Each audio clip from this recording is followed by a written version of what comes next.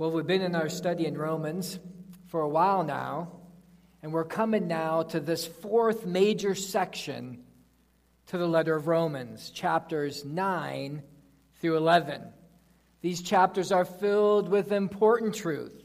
They are meaty. They're substantial. They're deep.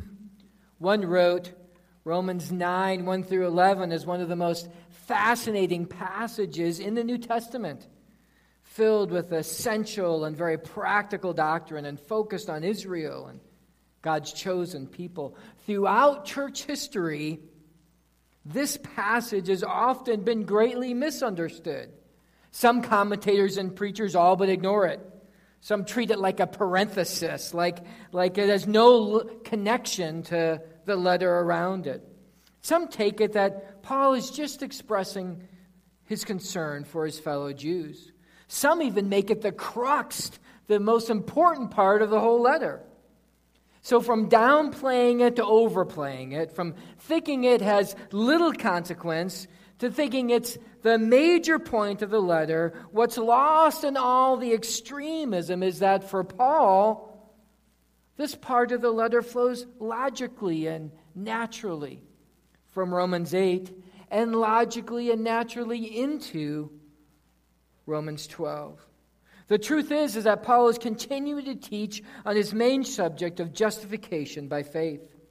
Having just talked about how every believer is adopted by God into his family, having just talked about how God works all things for the good to those whom he has called, having just talked about God's unbreakable chain of salvation in Romans 8, 29 and 30, having just talked about that no one can lay a charge against God's elect, having just talked about how nothing, absolutely nothing, can separate a true believer from the love of God in Christ Jesus our Lord. Paul now takes these truths of Romans 8 and the rest of his letter and applies it to the standing conundrum of his fellow Jews and their rejection of Christ. See, it's much easier to understand Romans 9 if you understand that Paul is answering this question. Since God is the one who's initiator, since God is the one who's the completer of everyone's salvation, what happened to the Jews? Since salvation is the work of God, why are the Jews, God's chosen people, rejecting Jesus as their Messiah? Has God's word failed? Has God's plan been thwarted? Could God not be able to save his people? Has God rejected his chosen people? See, by this time already in church history, it would have been very evident that the Gentile converts to Christ were going to far outnumber the Jewish converts to Christ. Because for the most part, Israel and all of our highest religious leaders have rejected Jesus as their Messiah. What is God doing with Israel? Remember Romans 1:16? For I'm not ashamed of the gospel, for it's the power of God for salvation to everyone who believes. I mean, the gospel is always for everyone, right? For every person, every ethnicity, every nation, every tribe, every tongue. The gospel is for all people. But you remember how that verse ends. It says, for I'm not ashamed of the gospel, for it's the power of God for salvation to everyone who believes, to the Jew first, and also to the Greek. If it's true that the power of God for salvation is for everyone, and for the Jew first, then why have the vast majority of the Jews rejected Christ as their Messiah? What's going on? In chapters 9 through 11, Paul addresses these pressing questions for the church in Rome, this cosmopolitan church of both Jew and Gentile. And he addresses these pressing questions for us, to teach us about the character of our God, about the mercy of our God, about the sovereignty of our God, about the plan of our God. But today, after that rousing introduction, we're not even going to talk about any of those questions today. We're going to get into that in the next sermon. What we're going to do in this sermon is look at these first 5 verses of Romans chapter 9. And to help us understand what's going on in the background, to help us understand what's going on with Paul's heart, we're going to look at his heart for his kinsmen. I think it's very helpful to keep in mind the bookends of chapter 9 through 11, because it helps us better understand the meat that's in between there.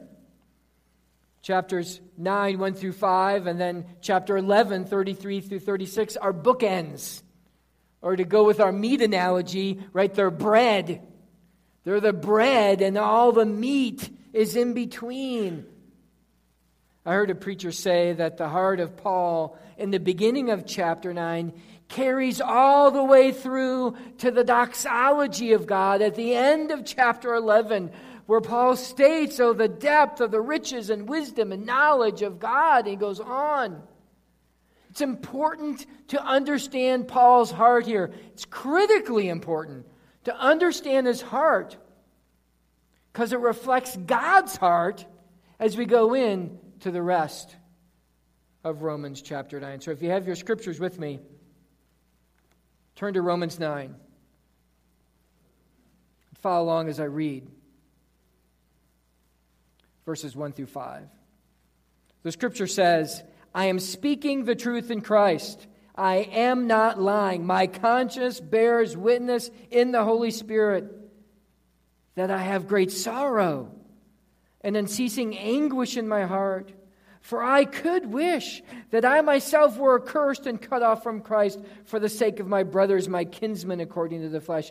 They are Israelites, and to them belong the adoption, the glory, the covenants, the giving of the law, the worship, and the promises. To them belong the patriarchs.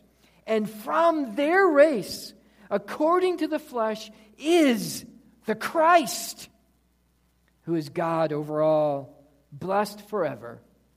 Amen. Father, now we have come to your scriptures to humble ourselves under the teaching and authority of your word. Teach us now and change us now. In Jesus' name, amen. Well, we're going to see 3 things this morning. First, we're going to see the greatness of Paul's grief in verses 1 and 2. Then the greatness of Paul's passion in verse 3. And then the greatness of the Jews' blessings. Oh, the blessings that God gave to the Jewish people in verses 4 through 5. Well, the first thing you notice in the greatness of Paul's grief is that this situation with his fellow countrymen is not some intellectual issue for Paul, right? This is not some theological issue for Paul. These questions about his fellow kinsmen cut him deep to his heart. So often the truths of chapter 9 are kind of debated back and forth, kind of like sport, kind of with hands off, distance. It's just a theological exercise. What's your view? What's your take? That is not the heart of Paul. No, the reality of the lostness of his kinsmen was solemn, was heartrending, was great sorrow and serious. It brought him anguish from the heights, right, of God's inseparable love as Romans chapter 8 comes to an end. Paul then immediately exposes how his heart is broken because of the rejection of his kinsmen, of their Messiah. Now, at first it might seem like, now that's a big switch, right? That's kind of a sudden change. But if you think about it a moment, that switch is not unusual at all. When you've tasted the grace of Christ in salvation, you now see more clearly the desperate need of those around you for salvation. It is the very wonder and beauty of God's salvation that brings us to sorrow for the salvation of the lost. It is when you know the love of God so completely that you then know the depth of the anguish for the lost so completely. As we see the amazing heights of God's love for us, as we see the abounding grace and mercy of God in our lives, the sorrowful flip side of that side comes naturally. The reality that there are those who do not love God. There are those who have rejected the very grace and mercy of our God. And yes, that heartache especially flows because of those we know, because of those we love, because our very kinsmen have rejected our Savior. No, the swift switch from the heights of love to sorrow and anguish is actually something every believer knows. For we are so utterly thankful for God's great salvation in our lives, and yet we so yearn deeply for our family, for our friends, for our loved ones, for our kinsmen to know our Christ. So let's look together there at verse 1. In verse 1, Paul makes it triply sure that we understand the reality of his heart. First, he says, I'm speaking the truth in Christ. What is to follow is not just the truth, but it's the truth in Christ. This isn't just his feelings. This is his conviction in Christ. He's calling on Christ as his witness. Jesus himself could attest to the fact of the truth of what Paul is about to say. This is the truth in Christ. Now that's enough right there, right? To emphasize that what he's about to say is the truth. That's actually more than enough to proclaim one's veracity. But then he says it again. This time in a negative way of saying, he says, I am not lying. Paul is piling on to make his point. He's now double emphasized that what he's about to say is the truth and not a lie. Then he adds a third witness, finishing off the verse saying, my conscience bears me witness in the Holy Spirit. His conscience, his internal integrity in the Lord that is opened up to the very workings of the Holy Spirit in his life, bears witness to the truth of what he's about to say. What a triple emphasis of the reality of Paul's heart. I'm speaking the truth in Christ. I am not lying. My conscience bears witness in the Holy Spirit. You see, Israel's rejection of their Messiah weighed so heavily on Paul's heart that he even called on two members of the Trinity to attest to the veracity of the depth of his sorrow and anguish. In verse 1, Paul has purposefully overemphasized that what he is about to say is the truth. Well, what is the truth? Verse 2 tells us the first part of that truth, and that Paul has great sorrow and unceasing anguish in his heart. The truth is that Paul has great sorrow. Sorrow here is heaviness. Sorrow is grief. Sorrow is pain. This is the word that's used to describe people in mourning. And he's in unceasing anguish. This word translated the anguish is only used one other time in the New Testament, in 1 Timothy 6:10. It says, for the love of money is the root of all kinds of evils. And it is through this craving that some have wandered away from the faith and have pierced themselves with many pangs. Anguish is pangs. Anguish is a lot of pain. Anguish is agony. Anguish is heightened grief and sorrow. These are vivid words that describe the depth of his conviction and his feelings.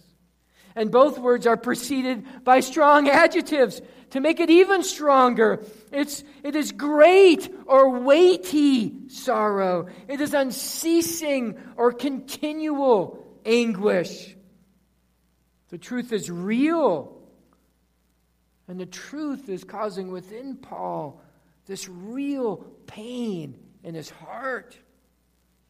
We see the greatness of his grief, which then leads us to the greatness of his passion. He tells us in verse 1, with that overly strong emphasis, that what he's about to say is the truth. He tells us in verse 2 that this truth has caused him great sorrow and unceasing anguish. His feelings, his convictions are real and genuine and deep. But interestingly, as we get here to verse 3, he never comes right out and tells us directly what is the cause of his anguish and sorrow. He only does so indirectly there in verse 3. Now, we can clearly understand what the truth is in verse 3 as he's exclaiming his great passion for his kinsmen. Verse 3 says, "For I could wish that I myself were accursed and cut off from Christ for the sake of my brothers, my kinsmen, according to the flesh." He is saying that if it were possible, he could wish that he himself were cut off from Christ, if it meant the salvation of his brothers, his kinsmen, his fellow Jews. Do you see it? What is causing Paul's great sorrow and such unceasing anguish is the unbelief of the Jews in Jesus as their Messiah. Now, he says that directly in Romans chapter 10, verse 1. The very first verse in Romans 10 tells us directly Paul's heart's desire. It says, "Brothers, my heart's desire and prayer to God for them is that they may be saved." You see, it's the widespread rejection of Christ by his fellow Jews that is crushing Paul's heart. Oh, how he longed for the salvation of his kinsmen. Well, now the grammar of verse 3 is very important. Paul doesn't actually wish himself to be accursed and cut off from Christ. He knows that's not possible. Everyone, individually, all of us, stand before God carrying the weight and responsibility of our own sin. No mere human can take it for you. But of course, there is one who can. The one and only God-man, Jesus Christ. Only He can take our sin upon Himself. Only He can take God's just judgment on our sin. Only He could be accursed, hanging on a tree, on the cross, enduring the wrath of God for the sins of mankind. Paul has no righteousness to give, only Christ. And Paul knows that very, very well. So he specifically says he could wish. He knows it's not possible, but the sentiment of could wishing accurately reflects how deep his burden is for the salvation of his kinsmen. One wrote, "It was for the salvation of his fellow Jews that Paul expressed himself in hyperbole, saying he was willing even to forfeit his salvation if somehow that could save them from God's condemnation." No one, of course, knew better than Paul that salvation is a believer's most precious treasure and that only Christ's sacrificial death has the power to save. Oh, but Paul's burden for his kinsmen was so real, so deep, that the best way he could express it was to compare it to being willing to relinquish his very own most precious salvation. To be willing to spend eternity in hell if somehow that would bring about his fellow Jews' salvation in Christ. Folks, that is passion. That is a passion for the lost. That is an amazing example to us. What an inspiration for us. The great passion of Paul for the salvation of the lost, for the salvation of his kinsmen. It's such a challenge for us. 2 points of application. First, Paul's words here reflect God's heart. Think about this with me now. Paul's words here reflect God's heart. God not only felt this way, but he actually had the power to act on it, and he did. John 3:16. For God so loved the world that he gave his only Son, that whoever believes in him should not perish, but have eternal life. 2 Corinthians 5:21. For our sake God made Jesus to be sin, who knew no sin, so that in him we might become the righteousness of God. 1 John 4:9 and 10. In this the love of God was made manifest among us, that God sent his only Son into the world so that we might live through him. And this is love, not that we loved God, but that he loved us, and actively, purposely, out of love, sent his Son to be the propitiation, the atoning sacrifice for our sins. All you have to do is look at the cross, see God's grace, see God's love, see God's Son, the one and only atoning sacrifice for sin, for our sin. Romans 5. For while we were still weak, at the right time, Christ died for the ungodly, for us. For God shows his love for us, and that while we were still sinners, Christ died for us. Salvation is secured. Eternal life is offered. Christ Jesus has died for us. You see, God not only felt the same way as Paul, but he actually had the power to act on it, and he did. And salvation is offered. Another point of application for us is for us as Christians. Paul's heart broke for his kinsmen. Paul was in great sorrow and in unceasing anguish for the salvation of his nation. Does great sorrow for the lost pervade your heart? Does unceasing anguish for our kinsman's salvation reverberate in our hearts? Now, these days we are living in are filled with heightened passions and with strong opinions and with fervent action. So let's just stop for a moment. Let's just pause and ponder for a moment. Let's reflect. Let's evaluate. Let's look at Paul's heart. Let's look at God's heart. Let's look at our heart. Where is your great sorrow for the lost? Where is mine? Where is your unceasing anguish for your lost kinsmen, for your family, for your nation? Where is mine? See, these are deep, challenging questions for all of us. As a winter storm rolled over Birmingham, Alabama on January 28th, 2014, Dr. Zenko Renke heard that a patient at Trinity Medical Center had taken a turn for the worse. The patient needed emergency surgery, and no other surgeon was available. And the patient had a 90% chance of dying. Driving wasn't an option because of the snow and ice, and emergency personnel were too busy to help him. So the 62-year-old doctor faced these brute facts and proceeded to take action. He put on a coat and over his medical scrubs, and he started walking 6 miles in the snow from Brookwood Medical Center to Trinity Medical Center. Along the way, he fell and rolled down the hill, but he got back up. He even helped a driver who was stuck in the snow. He finally arrived at Trinity, performed the surgery, and saved the patient's life. In a later press conference, his efforts were praised.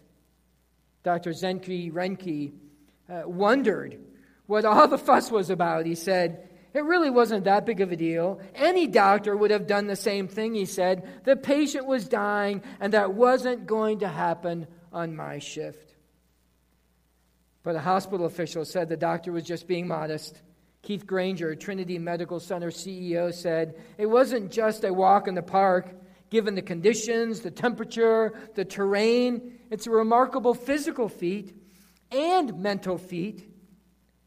And we have an individual alive today who would not be here if not for his efforts.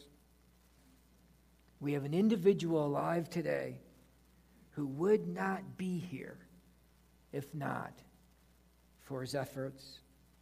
It's a great story about a great doctor who did whatever it took to help save the life of his patient. What about us, right? You see the application. How far are we willing to go? Where is our passion? Where is our commitment? Where is our sacrifice? Who can it be said of us in Christ and in Christ's plan? Who can it be said of us in Christ that they wouldn't be spiritually alive today if not for our efforts? Now, I'm not saying this to heap guilt upon myself or to heap guilt upon you, but rather to help us to be in tune with such a great salvation that we've been given, so that we would so wish to see the great salvation that has been given to us go to others, and thus to end up like Paul, to grow deeper in our sorrow and anguish for those who have rejected Christ. The application is clear and the challenge is great. So let me give you one practical step. One practical step you can take to reawaken your passion, to rekindle your heart and your fire for the lost. Pray. Pray. There's no better place to start than to start in prayer. Oswald Chambers said, if I am a Christian, I am not set on saving my own skin, but on seeing that the salvation of God comes through me to others, and the great way is by intercession, by prayer. Pray. Pray for the lost. Pray for your lost kinsmen. Pray for your family. Pray for your heart for the lost. Pray for an opportunity to share your hope in Christ. In Colossians 4, 3-4, Paul says, at the same time, pray also for us, that God may open to us a door for the word, to declare the mystery of Christ, on account of which I am in prison, that I may make it clear which is how I ought to speak. I once heard a preacher preaching on Colossians 4, and he gave this simple application outline of what to pray for. Pray for God to open a door of opportunity. Pray for God to open their heart to receive the word. And pray for God to open your mouth to speak of Christ. So to put it simply, pray for God to open the door, open their heart, open my mouth. Wow, our passion would grow. Just think of what would change in our lives if we regularly, daily, unceasingly prayed this simple prayer. See, today can be the start to rekindle your passion for the lost kinsmen in our lives through prayer. Simple. Open a door. Open their heart. Open my mouth. Well, Paul's great grief that led to Paul's great passion was fueled in part by the great privilege that God has given to the Jews. They were so blessed. Verses 4 and 5. They are Israelites, and to them belong the adoption, the glory, the covenants, the giving of the law, the worship, the promises. To them belong the patriarchs, and from their race, according to the flesh, is the Christ, who is God over all, blessed forever. Amen. What an amazing list of privileges, right? To the Jews belonged the adoption. God referred to Israel as his son. God says in Hosea 11:1, when Israel was a child, I loved him, and out of Egypt I called my son.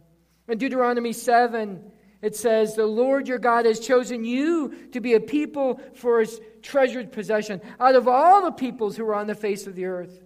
It's not because you were more in number than any other peoples that the Lord set his love on you and chose you, for you were the fewest of all peoples. But it is because the Lord loves you and is keeping the oath that he swore to his fathers. Adoption is theirs because God loved them. Theirs is the glory. This refers to those times when the manifest presence of God was with them in those unique ways. Remember that very pillar of cloud that led them by the day, the pillar of fire that led them by night, leading the children of Israel in the Exodus throughout the wilderness wanderings. It is called in Exodus 16 the glory of God. And in Exodus 40, it talks about the glory of God filling the tabernacle. In 1 Kings 8, it talks about the glory of God filling the temple. See, it was given to them the glory, the manifest presence of God to see with their very own eyes. Theirs is the covenants. God's great covenants with Abraham, with Moses, with David are theirs.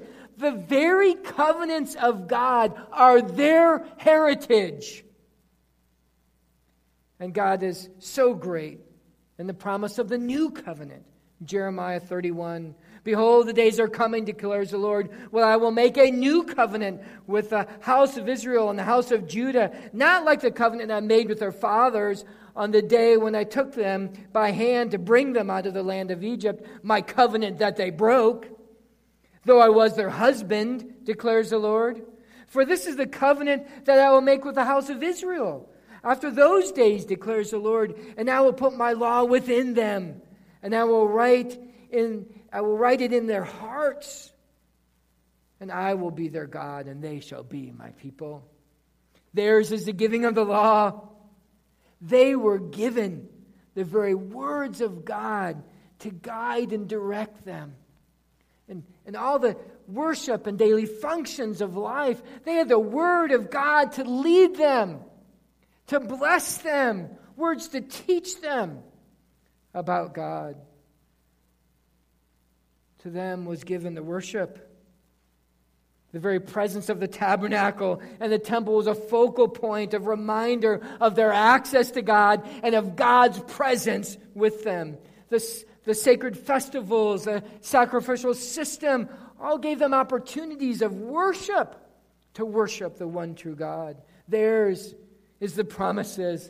Oh, the great promises of God throughout the Old Testament. The very promise of the Messiah himself is, as Peter describes them, his precious and very great promises. Theirs is the patriarchs. When God revealed himself to Moses at that burning bush, how did God describe himself? He said, I am the God of your father, the God of Abraham, the God of Isaac, and the God of Jacob. All these great blessings, amazing blessings. But the last one tops them all. Theirs is the Christ, the Messiah. Jesus was a Jew. The second person of the Trinity came to earth, incarnating in human flesh as part of the Jewish race. And to emphasize just how awesomely great this greatest blessing of all is, Paul clearly points out the fact of the deity of Christ. Christ, who is God over all, blessed forever. As the Nicene Creed says of Jesus, God of God, light of light, very God of very God, begotten, not made, being of one substance with the Father, by whom all things were made. Jesus, the Christ, the Messiah's human ancestry is theirs. Jewish. Jesus, the supreme blessing of the people of Israel. And yet, what? They rejected him. God, the Father, gave the very best gift of all. God, the Son, incarnate in their heritage. Privilege after privilege after privilege, culminating with the greatest of all in Jesus Christ. And yet, they rejected him. Oh, how Paul's heart grieved with unbelief. Oh, how God's heart grieved their unbelief. John 1, 11 through 12 says, he came to his own, and his own people did not receive him. But to all who did receive him, who believed in his name, he gave the right to become children of God. So how about you? Where are you? See, so many of us have been so blessed by God, right? So many of us have been given great privilege upon great privilege to know God. Amazing, great things like a Bible, like church, like Christian parents and Christian friends and Bible studies and kids ministries and VBS and teen ministries and Christian radio and books and on and on and on. So many of us have been given such great privileges, such great opportunities to know Christ, to serve Christ, to follow Christ, to confess him as our Messiah, as our Lord and Savior. And by the grace of God, many have received this greatest blessing ever, Jesus Christ. But the question comes today to you. Have you received that greatest blessing? Maybe you're like many of the Jews in Paul's day, having received all these blessings, but yet still refusing to bow the knee to Jesus Christ as your Lord and Savior, the Messiah. Well, today can be your day to come to Christ. No matter what privilege you've had or never had, Jesus is offering you salvation today. So today, do not harden your heart. Do not say, I'm going to deal with that later. Today is the day of salvation. Today, open your heart to the reality of Jesus, his substitutionary death for your sins. Today, receive him, believe in his name, and become a child of God. Today, open your heart and follow the ABCs. Admit your sins. Admit that you can't earn God's grace. Be honest about the predicament that you are in because of your sins. Believe Jesus. Believe Jesus is who he said he is. Believe Jesus did what he did, dying and rising again for your salvation. And confess. Confess Jesus. Confess him as your Lord and Savior. A, B, C. Let's pray together. Father, now we thank you so much that we have come under your word, this amazing heart of Paul that challenges us in such amazing ways as Christians. And may we heed the challenge of prayer. May we pray daily, regularly, that you would give us a heart like Paul for our lost kinsmen. But Lord, I pray now especially that there might be one here. There might be some even listening online right now that are coming grips with the fact that they've had these privileges, but they've never put their faith in Jesus Christ. Well, today is your day of salvation. Now, from your own heart, in your own words, in your own conversation with God, do the ABCs. Admit your sin. Be honest and talk with him. Believe in Jesus. Believe that all that he has done on the cross was for you and rose again for you, securing salvation for you. And then see in your own words, just confess him as your Lord. Confess him as your Savior. Confess him as the leader of your life. Confess him as the forgiver of your sins. Confess him today. Lord, now in these moments of communion, may we reflect and rejoice in Jesus Christ, our Lord. In his name we pray. Amen.